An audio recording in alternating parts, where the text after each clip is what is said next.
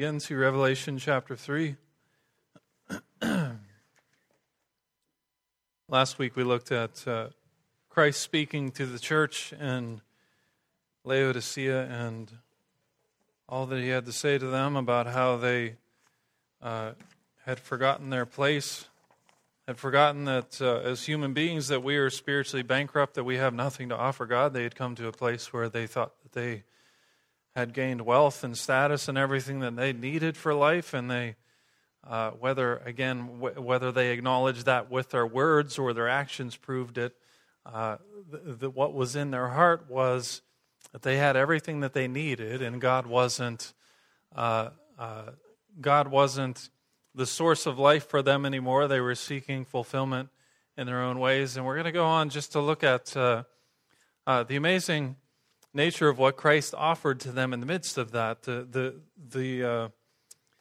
I think the offense to God of human beings who would say that I can do it on my own, how I can be self-sufficient, but yet Christ's response to that, the mercy that God extends to people in the midst of them turning their back on Him is an amazing thing that we're going to look at this morning. So Revelation chapter 3, again we're going to start in verse 14. To the angel of the church in Laodicea write, these are the words of the Amen, the faithful and true witness, the ruler of God's creation. I know your deeds, that you are neither cold nor hot. I wish you were either one or the other, so because you are lukewarm, neither hot nor cold, I am about to spit you out of my mouth. You say, I am rich, I have acquired wealth, and do not need a thing, but you do not realize that you are wretched, pitiful, poor, blind, and naked. I counsel you to buy from me gold refined in the fire, so you can become rich, and white clothes to wear, so you can cover your shameful nakedness, and salve to put in your eyes, so you can see. Those whom I love, I rebuke. So be earnest and repent. Here I am, I stand at the door and knock. If anyone hears my voice and opens the door, I will come in and eat with him, and he with me. To him who overcomes, I will give the right to be with me, to sit with me on my throne, just as I have overcome and sat down with my Father on his throne. He who has an ear, let him hear what the Spirit says to the churches. So what is amazing about this is I was in the Dominican a couple weeks ago, and I went down to lead worship. The organization, the missions organization, has different groups come in all through January, and usually every year they have me come down to lead worship for a week. So I went down there to lead worship for the Americans, and my brother actually was able to go down there and do the teaching for the week. And he was talking throughout the week about different aspects of the kingdom of God. And the Bible says that we are to seek first the kingdom of God and in His righteousness, and then everything else that we need for life will be added as we seek first the kingdom. And he was pointing out that, as we study the word kingdom in that context, if we study the original language, we will find that word kingdom is not talking about a physical location. It's not talking about a place on a map. It's not talking about kingdoms as we know it. When you think of kingdoms in this world, you think of countries with borders and all of those kind of things. And it's very popular in Christianity now that people believe that the kingdom of God will literally be in Israel someday, that it will be a place on the map. But if you study that word in the Greek language, you will find that the word kingdom, when he says seek first the kingdom, it is referring to the authority of the king over your life. That when we are seeking the kingdom of God, we are seeking the ruling authority of our king over us.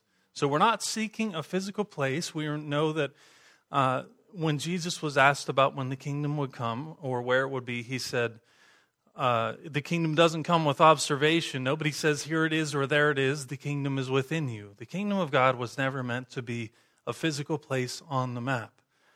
But the kingdom of God was meant to be God's ruling authority from heaven over His people on earth. And then the kingdom affects the world through His people who are carrying around the ruling authority of God within their hearts everywhere that they go in the world.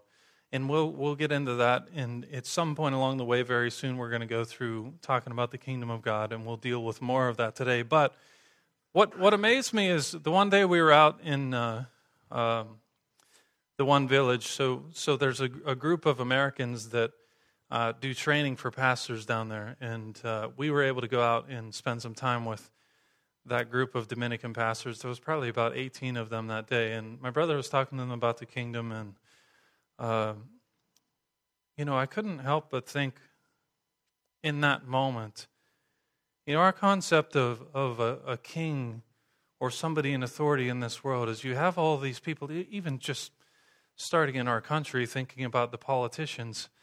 Again, regardless of your party, we have people that are in Washington making decisions on our behalf that most of us will never be able to speak to. They're never going to hear anything we have to say. They're not going to, you can send letters to them and things, and I encourage you to do that. But for the most part, we're not ever going to have a conversation with a senator or the president. Or you go to places where there actually are kings, it's very unlikely that many people are actually going to have the opportunity to have a conversation with the king. And I was thinking of that in those situations, especially out in, we drove out to this place that they were meeting.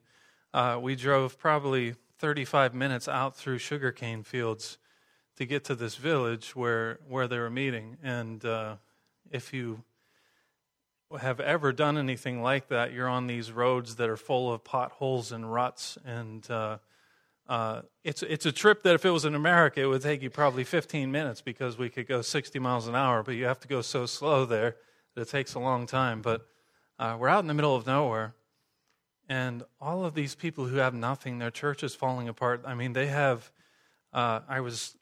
every time I go to a church, I look at their sound system because I love sound equipment. I don't know why. It's just something that I like. But I walked in there, and they have a speaker that the front is all ripped off of it, hanging on the wall with, it's tied up to the rafters with ropes. And on the other side, they had a speaker pointing crossways in the room. So it's like if they had one speaker over here pointing that way and then one over there pointing this way.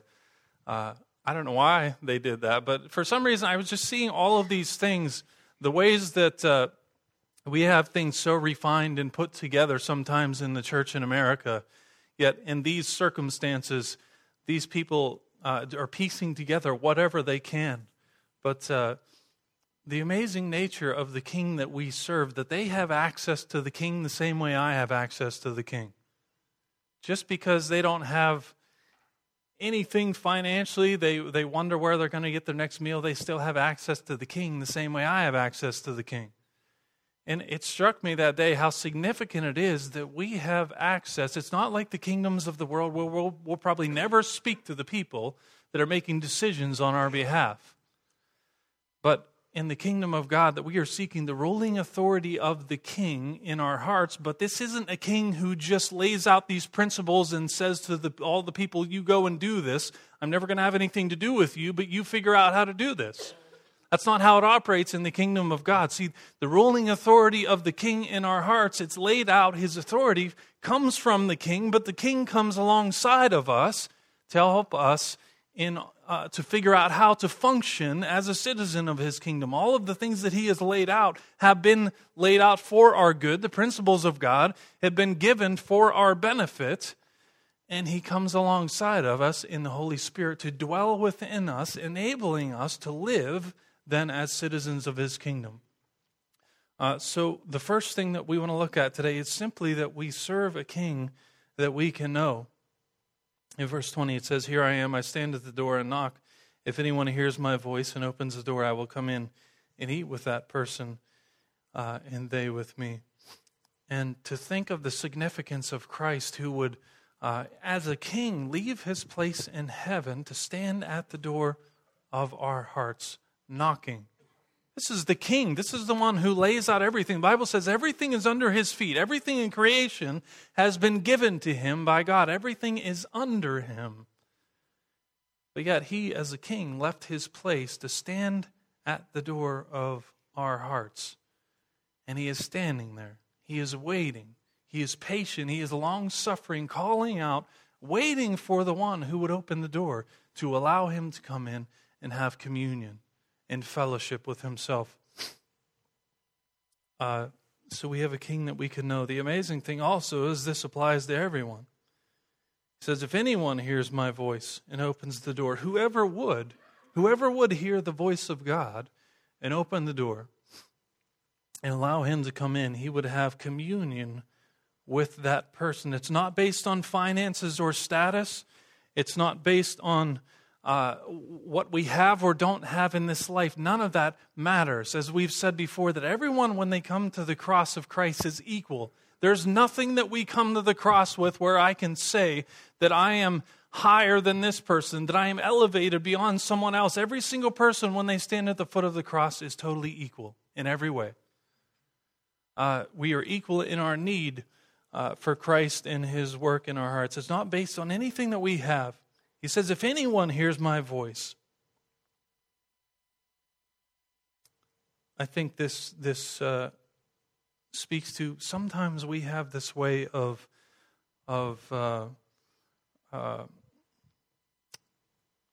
we have different systems for categorizing people sometimes. We have ways of elevating some people and believing that some people don't really mean much today. And sad to say, sometimes even in the church, we see some aspects of racism, things like that. I'm not saying everybody by any means. There's a lot of people that none of that matters.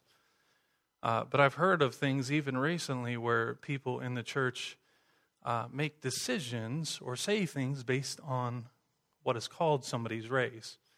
And we'll talk about that in a second. But there is no place whatsoever in God's church for any sort of person of God to look at somebody else and view them based on what they look like and think that they are more or less valuable than somebody else.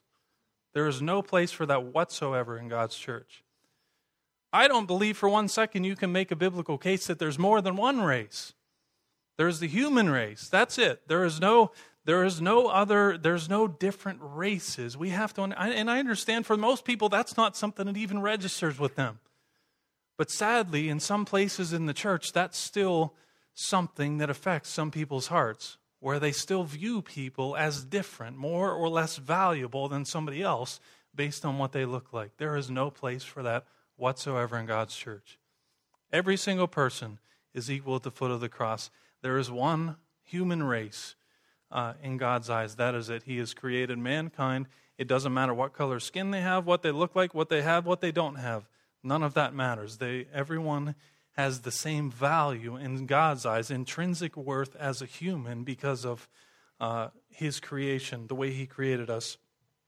Anyone that hears my voice, he says, if anyone, it doesn't matter who they are, it doesn't matter what they have or what they don't have, what they look like or what they don't look like, anyone hears my voice and opens the door, I will come in and eat with that person and they with me. So we have a king that we can know. We have a king that we can walk personally with. Every single day, no matter what we are dealing with, we have a king that we can know. Now that's significant because a lot of times in the church, I feel like we are missing all that the king has for us because we don't hear his voice and allow him to come in and sit with us, to have fellowship with us. We're not sitting before him, waiting to hear his voice, waiting to hear him speaking to us and tell us his direction, tell us what are the things within my heart that separate me from you? What are the things that I need to know so that I can glorify you? What are the things that I need to know so I can reflect who you are to the world around me? We have to be in his presence to be able to know those things, and Christ is waiting for us to allow him to come in and speak to our hearts, revealing himself to us and what is necessary for our lives to continue to be refined in order to reflect his glory. We have a king that we can know. The second thing is that we have a king that is above every other king. Again, he says in verse 20, here I am, I stand at the door and knock. If anyone hears my voice and opens the door, I will come in and eat with that person and they with me. Again, the nature of our king who has left his place in heaven to stand at the door of your heart. We've talked about this stuff briefly, but I just want to go just a little bit more in depth. How different this is as opposed to every other religion that you will find in the world. We understand when we come in here on a Sunday morning to worship God and we sing these words of who he is and we hear the word preached and we sit in Sunday school and hear the word taught to us. This is something that is more valuable than anything else you could find in the world. And you see, we would do well to offer our careful thought when we come into this place, or when you do devotions at home, or whatever it is, where you're in a time where you should be meditating on God or worshiping Him or thinking of Him, we would do well to cultivate a heart where our careful attention is fixed on Him, because what we are saying, what we are singing, what we are hearing is of more value than anything else you could find in the world. Because you understand this is drastically different than everything else the world has to offer. When you look at other world religions, you find things like the New Age movement, which is growing rapidly in the day that we live in. It is very, very difficult to kind of nail down what people believe in the New Age movement, because people believe a lot of different things. It's very difficult to kind of quantify those things. But in general, the point is that New Age focuses on man, that we're able to reach a level of consciousness that allows us to evolve spiritually to the level of a God. There is no ultimate truth. Everything is relative and united, meaning that all world religions point to the same thing. New Age teaches that we are basically good and inherently divine, and ultimately we can create our own reality. So the point of New Age is basically people trying to gain some sort of consciousness where they evolve spiritually into some sort of deity. That's what people actually believe that they can do through these different aspects of the New Age movement. So again, it's about us figuring out a way to know something or to rid ourselves of something so that we can be conscious of something so that we can become something. You see, it's about what I do to become something. Or we see in Buddhism, heaven, or what they would call nirvana, is to be rejoined with this in spirit with God. To attain this, you will follow what is called the Eightfold Path. Through this, you're released from the effects of karma. The Eightfold Path that they follow is right understanding, right thought, right speech, right action, right livelihood, right effort, right mindfulness, and right concentration. So through all of these things, then you reach a level of consciousness where you are released from karma. Again, all of these things is what I do to attain something or to become something. Or we look in Hinduism, it's kind of the same concept. Salvation is reached when the worshiper is freed from the cycle of reincarnation and his spirit becomes one with God. One becomes free by ridding oneself of bad karma, the effect of evil action or evil intent. This can be done in three ways: through selfless devotion in service of a particular God, through understanding the nature of the universe, or by mastering the actions needed to fully appease the God. So again, myself working to become something or to know something. Or we see in Islam, Muslims believe salvation comes to those who obey Allah sufficiently that good deeds outweigh the bad. Now, so a lot of them will tell you, if you ask them that, they would tell you that it's based on grace in some way. But when it really comes down to it, there are things that are outlined that you have to do in order for, in the end, when you stand before what they would call God, what they would say is Allah, when you stand before Him, that He's going to look at your deeds and see that the good outweighs the bad. So it is you working, doing things, performing rituals so that your good things outweigh the bad. It is about what I do so that in the end, God can look on my behavior and say that I have earned something. And you understand how drastically different the Christian message is, the message of Christ. The message of Christ is that the King, though He is a judge, though He is just, though He is righteous, all of those things, He stands in that place of authority, judging all mankind. But He, as the judge, has left His place in heaven to stand at the door of mankind's heart so that He could enter in and show us how to function, that He, through His grace, would cleanse our hearts and transform us, enabling us to live up to all that He has called us to live up to. You understand, though, the things that He has called us to live up to are a result of salvation. It is not what leads us to salvation. That's totally opposed to everything that we see in all of the other religions. It's what you do brings you to the place of your salvation, whatever form they would say that takes. But you see, in Christianity, is the King comes to cleanse the hearts, purify the hearts of His people because of what He has done. There's nothing that we could have done to attain that. It is because of the King who has come to know us, to purify us, leading us to good works. The good works that He leads us to are a fulfillment of what He has created us to be. So you understand, in the first place, all that we were created to be was robbed from us when man chose to rebel against God. The king left his place to overcome that rebellion in the heart of man. And in overcoming the rebellion in the heart of the man, he communes with us, teaching us what it means to live as we were created to live. You see, it's based on, there are results to the life of faith. There are good works that come, but those good works don't initiate salvation. You understand why this is so significant, that we understand what Christ has done for us, why we should understand that we have a king that we can know, that we have a king that is above every other king, because there is no other king that has that to offer to mankind. Only in Christ will you find that offering of salvation that is given freely by God to mankind to cleanse him and purify our hearts from all unrighteousness, leading us to the life where we are walking as the person we were created to be. We have a king that is above every other king. You see, there's a dramatic difference that we see outlined in the Word of God. Isaiah chapter 53, starting in verse 4. It says, "Surely he took up our pain and bore our suffering. Yet we considered him punished by God, stricken by him, and afflicted. But he was pierced for our transgressions, he was crushed for our iniquities. The punishment that brought us peace was on him, and by his wounds we are healed. We all like sheep have gone astray, each has turned to his own way, and the Lord has laid on him the iniquity of us all." See, that is the king that is above every other king. There is no other king that has experienced pain and suffering on behalf of a people that have turned their backs on him.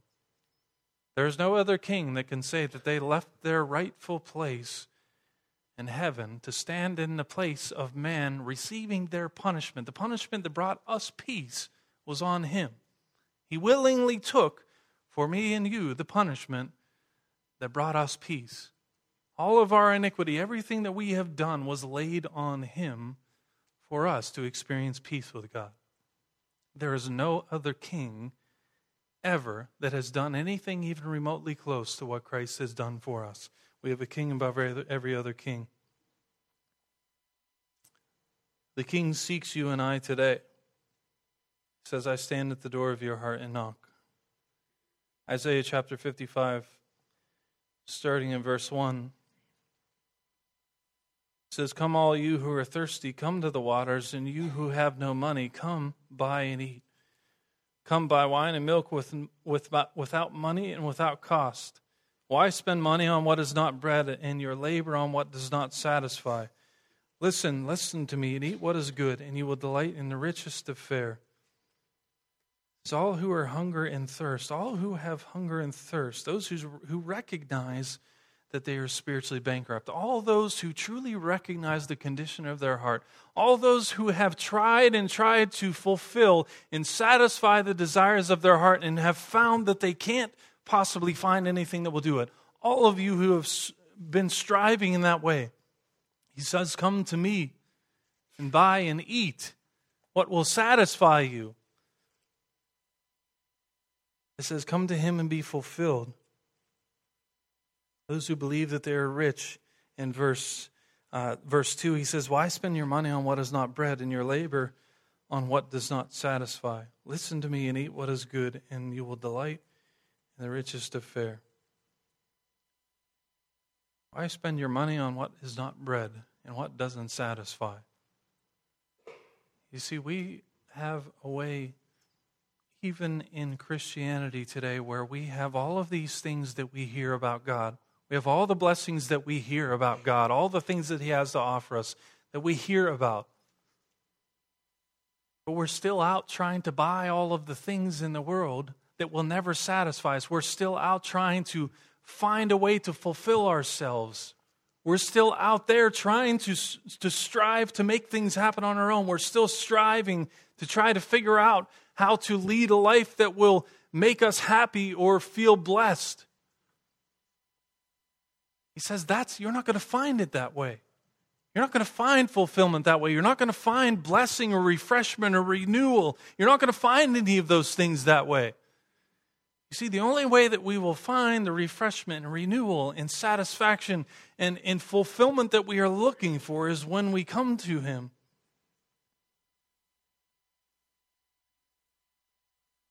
Eat what is good, and you will delight in the richest of fare. When we come to Him, knowing that He is the only source of satisfaction, knowing that He is the only source of fulfillment, when we come to Him in that way, allow Him to be the one that fills your heart. Stop striving for everything else in life and allow the King to fill you.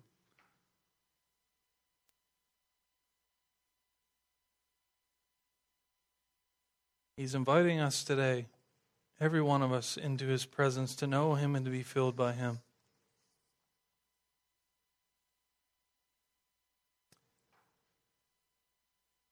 See, there are many people that are striving, as I've said. There are many who are trying to fulfill themselves or looking to someone else to fulfill them. There are many people that are looking for fulfillment in all different ways outside of Christ. And then they wonder why they come up empty. They wonder why they never feel that they are full. They wonder why there is never fulfillment in their hearts. There are many who are going through pain and suffering and loss, who are spiritually empty. And Christ is standing at the door waiting for us to open the door so that He might come in and fill us. There are some people who suffer because of things that have been imposed on them in life by other people. There are people that have been abused. There are people that have experienced horrific things that most of us can't even imagine. Not because of what they have chosen, but because of what somebody else has done to them. Christ wants to bring healing to the heart that has experienced the tragedy of somebody else's decisions imposing things on them that Satan wants them to deal with the rest of their life. I'm not saying it's an easy road. I'm not saying that you're just going to wake up one day and it's all going to be gone, but Christ wants to take us through a process of healing to fill us with life, refreshment, and renewal, and fulfillment, and peace, and joy. All of those things.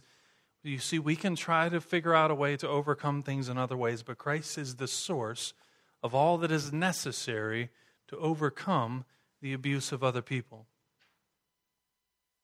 There are many people who suffer as a result of decisions that they have made in life. There are many people who have made terrible decisions and they deal with the consequences of those decisions. Christ still wants to bring fulfillment to you. Christ still wants to bring refreshment and renewal in the midst of having to walk through the consequences of decisions. You see, the difficult part sometimes when you're in that position is admitting that the consequences that we deal with are the result of the decisions we made. A lot of people, the last thing they ever want to do is admit that I made some terrible decisions, and the pain and suffering I'm dealing with now is a result of those decisions.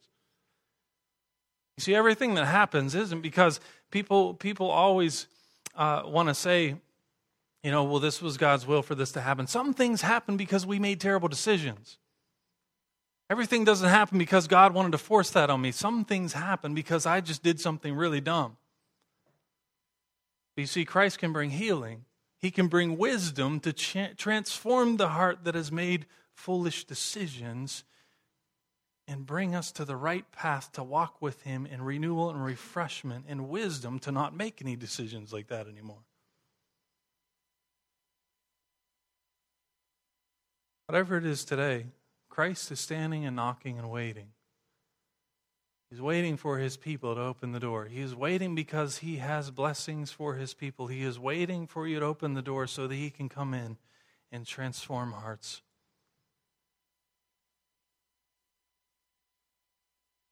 See, you have a King today that you can know. You have a King today that is not distant from you. He is not distant from your pain or suffering.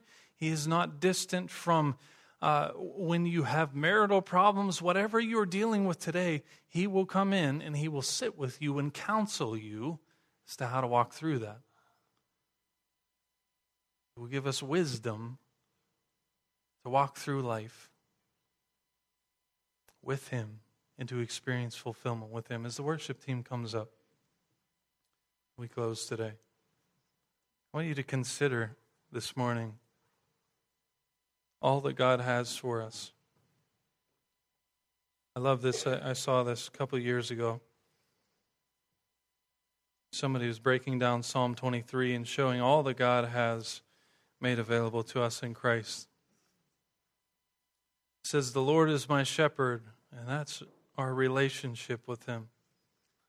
"I shall not want." That's our supply. "He maketh me to lie down in green pastures," and He brings us rest in that. "He leadeth me by still waters," that's refreshment. "He restoreth my soul," that's healing. "He leadeth me in paths of righteousness," that's guidance. "For His name's sake," that's purpose. "Though I walk through the valley of the shadow of death," that's testing. "I will fear no evil." I will fear no evil. That's protection.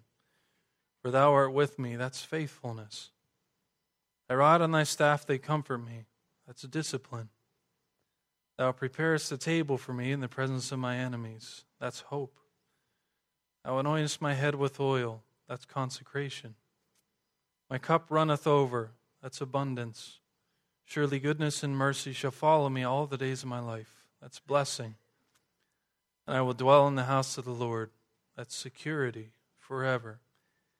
And that's eternity. All that we have available to us in Christ: relationships, supply, rest, refreshment, healing, guidance, purpose, testing, protection, faithfulness, discipline, hope, consecration, abundance, blessing, security, and eternity. Every single thing that mankind is looking for is available to us in the King who has left His place and is standing at the door of your heart right now, knocking. You see, he's not knocking just for those who don't know Him at all. You see, He's calling the people who have never known Him, who have never walked in a relationship. He's calling those people today. He's knocking at the door of their heart. But you understand, in context of this passage, He's talking to the people who are in the church. He's talking to the people who were part of the church and came to the place of thinking that I can do it on my own, that I have wealth, I have everything that I need, and I don't need Christ. That's who He's talking to.